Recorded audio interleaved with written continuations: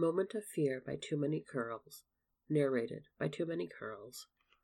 This story is posted at hpfanfictalk.com with a rating of teen and an advisory for violence. Chapter 5, Sirius. I will permit fear to pass over me and through me, and when it has gone I will turn the inner eye to see its path.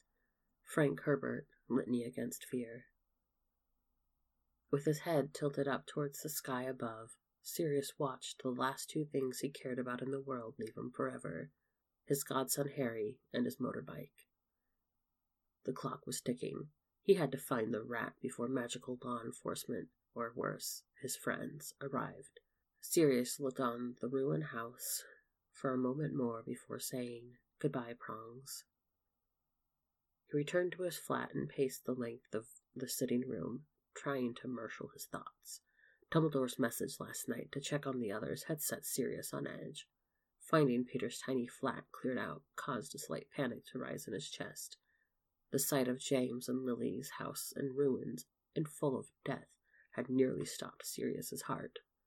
Between the horror of losing his best friend and realizing that he would be the target of suspicion and revenge, Sirius felt that all hope had left the world forever. Where was Peter hiding? He needed to find his wormy friend. In the hours that passed, Sirius cycled through numb disbelief, rage, and sobbing in fits of incoherent mumbling. He was not stable, nor was he thinking clearly. As the night brought him through horror and back, Sirius was unable to completely lose himself in grief or pull himself together. He was stuck in a forsaken emotional wasteland. The only thought that rang true was that he needed to find Peter. Sirius needed to avenge his friends, but he didn't want to do it alone. If only he could go to Moony for help. But Remus would see Sirius as a killer. Why didn't they tell others that Peter was a secret keeper? By the time the sun rose the next morning, he had a plan. It wasn't well formed and would likely fail, but Sirius was going to find Peter by starting with his flat and moving to places Peter might think to go. Sirius wished he'd paid more attention to the habits of his former friend. Remus was the ever-observant person who would have listed at least 8 potential hideouts for the worm. Remus is gone too. There is no one left. Peter's flat was the same as it had been the previous evening when Sirius stopped in to check on his treacherous friend. Most of his personal effects were gone. There wasn't anything about the emptiness that hinted at a destination for Peter. Sirius did find a letter from Peter's mum, dated a few weeks ago. Would he hide with his money? Deciding that Lewisham borough of London, where Sirius remembered Peter saying he grew up, would be as good a place to start as any, Sirius left the abandoned flat. Sirius did not find Peter in his search. Instead, the rat cornered the dog. Not at all up to his usual standards of wand work, Sirius found himself bamboozled and tricked by his usually clumsy and bumbling quarry. The entire situation seemed like a joke to Sirius. The explosion Peter caused in his escape barely registered as Sirius let out a low, carrying laugh. "Peter, I'll find you," Sirius muttered as bits of debris floated through the air. How had Peter bested Sirius Black? Sirius closed his eyes and imagined what James would have said at this. "Did you have your wand on you when this happened?" James's voice drifted through Sirius's imagination. "Of course I had my wand in my hand. I also remembered to wear pants today," Sirius retorted at his friend's voice. "Wouldn't it be the first time you've gone out underdressed," James reminded him. Even in death, a faint smile could be heard in James's voice. "Back to this business about Wormtail getting the better of you. Were you beguiling someone with a pretty smile at the time?" Sirius grinned at no one in particular. "Haven't seen Moony smile in a while, mate," Sirius told his dead friend's voice. "I might just be having an off day. It's not every day my best friend dies." Magical law enforcement had arrived and were closing in on Sirius. His smile and conversation with no one unnerved many of them as they approached. Sirius was muttering and laughing to himself as one of them, a broad-shouldered blonde bloke, disarmed the incoherent suspect and bound his hands together. Suddenly, as if surprised by their presence, Sirius yelled, "Peter! It was Peter!" The laugh that left his lips was manic and disturbed the wizard holding Sirius. How could someone laugh with all the bodies around them dead in the street? With a jolt, Sirius drew himself out of the conversation he was having with James. He had explained to his friend about the death and evident betrayal, and was just about to ask if Lily was there when a jerk of his arm let Sirius know he wasn't alone. Looking around, he could see he was in a street crawling with ministry employees. He was bound and gagged, with his wand no longer in his hand. There will be a chance to explain. Sirius knew the process for cycling through those accused of helping Voldemort. There would be a hearing, and he would get a chance to explain what happened, how they switched. Of course, this would mean convincing Dumbledore. The headmaster's trust often meant freedom and pardon for those who were otherwise untrustworthy in the eyes of the wizarding world. Would Dumbledore hear the truth? Sirius drifted into a melancholy and reached a moment of clarity in the cold, dark room. Was it Azkaban? No, certainly not. There hadn't been a trial yet. Had there? Sirius's mind was overwhelmed with grief and loathing. He felt the fool for suggesting they use Peter as secret keeper. It had been his assurance that Peter was the safer choice that convinced James to switch. Sirius stood up and started to pace the mostly dark room. It was about the size of a broom cupboard. A flash of a memory hit Sirius. It was of hiding in a broom cupboard with James, the first of what would be many times. Sadness and loss threatened to drown the young man.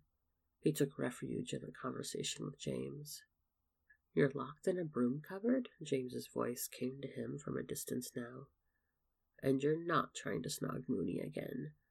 James knew Remus and Sirius fell apart months back, but always used light ribbing to remind his friend who he was meant to be with, once they stopped being obtuse about the whole thing.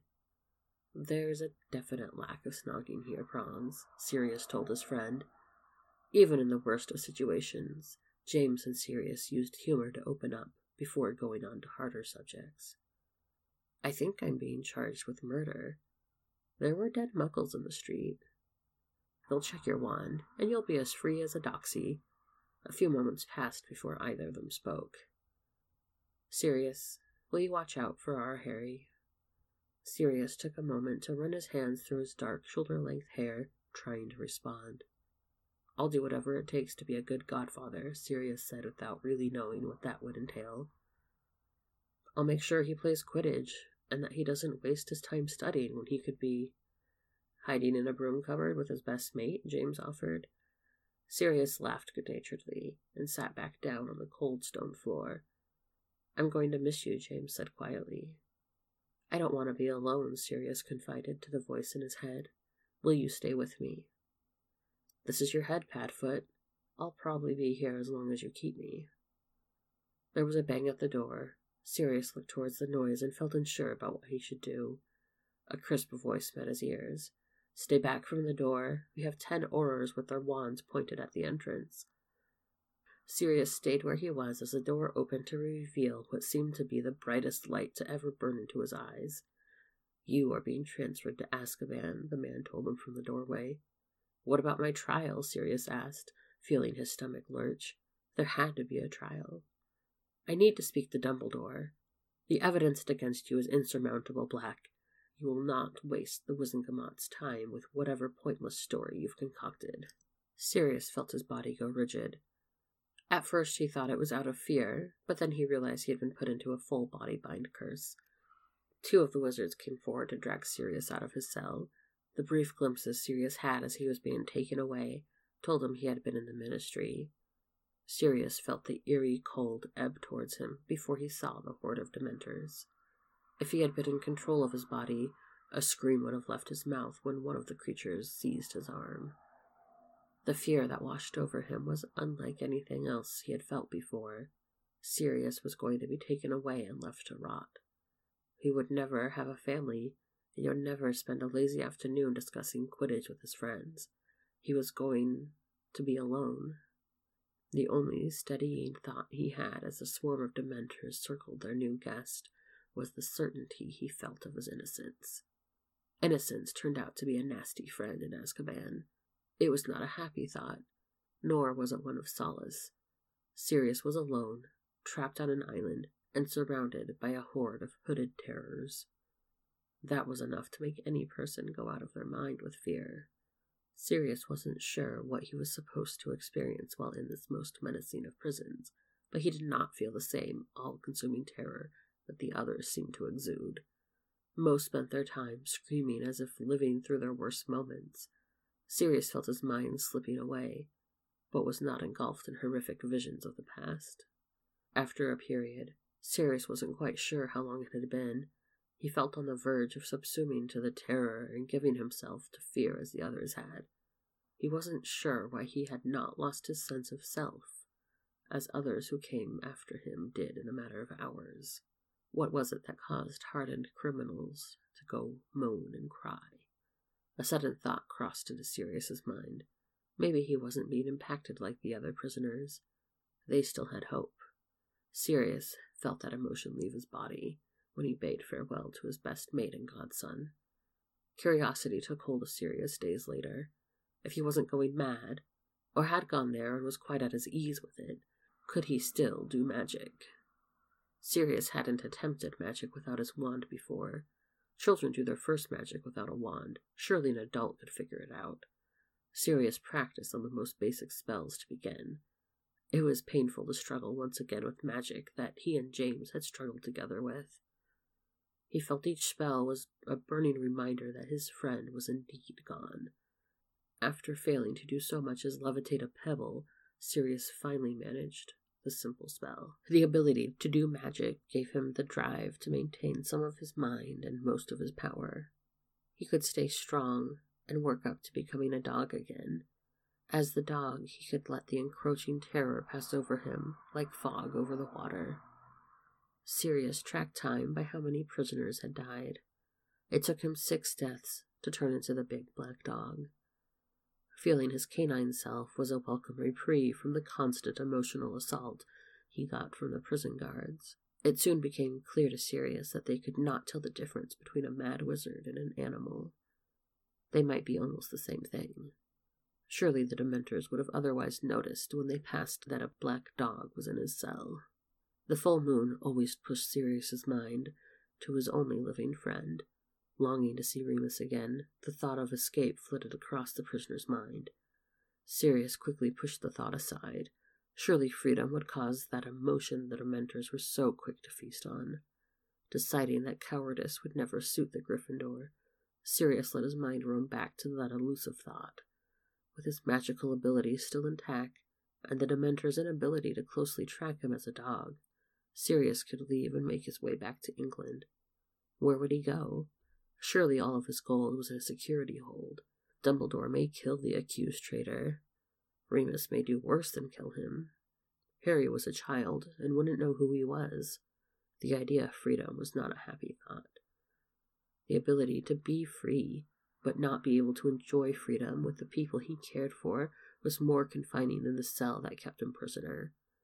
It was this thought that beckoned James back to him. You could go into hiding, James offered, without true conviction in his voice. I'm practically hiding in here, Sirius reminded his friend's ethereal voice. I don't see the point in breaking out just to be on the run. James took a few moments to reply. Sirius could picture his oldest friend tussling his hair and thought. The image was bitter in his mind's eye. You need proof that you're innocent, James offered. With a sigh, Sirius started on the explanation he'd been giving himself about Peter's evident disappearance. I know that Git is not the brightest wand at Ollivanders, but he's been smart about his charade. Wormtail must be hiding, or else they'd know I didn't kill him. Then it's obvious. You have to wait him out, James said with a touch of impatience. You're safe here. Well, the Dementors aren't harming you like they have the others. Once you break out, you'll be hunted. I don't know if I can be here. Be trapped, waiting for the traitor to make a mistake, Sirius said with his face buried in his hands. How can I help Harry if I'm slowly wasting away in the cell, he said, hoping that the mention of his son would push James to encouraging his escape. When Harry needs his godfather, you'll find a way to be there. I know you will, Padfoot. You were there for me through the best years of my life. You'll do whatever it takes for him. James spoke these words with such confidence and conviction that Sirius felt his eyes moisten and sting. "I'll wait for Harry," Sirius confirmed with his friend's voice. For the first time since James's death, Sirius felt an emotion dangerously close to hope or happiness. It was purpose. He was meant to wait for a sign that he was needed by his godson. Sirius did not know when or how he'd get that signal, but he was ready to spring into action at a moment's notice. All he needed to do now was follow his path.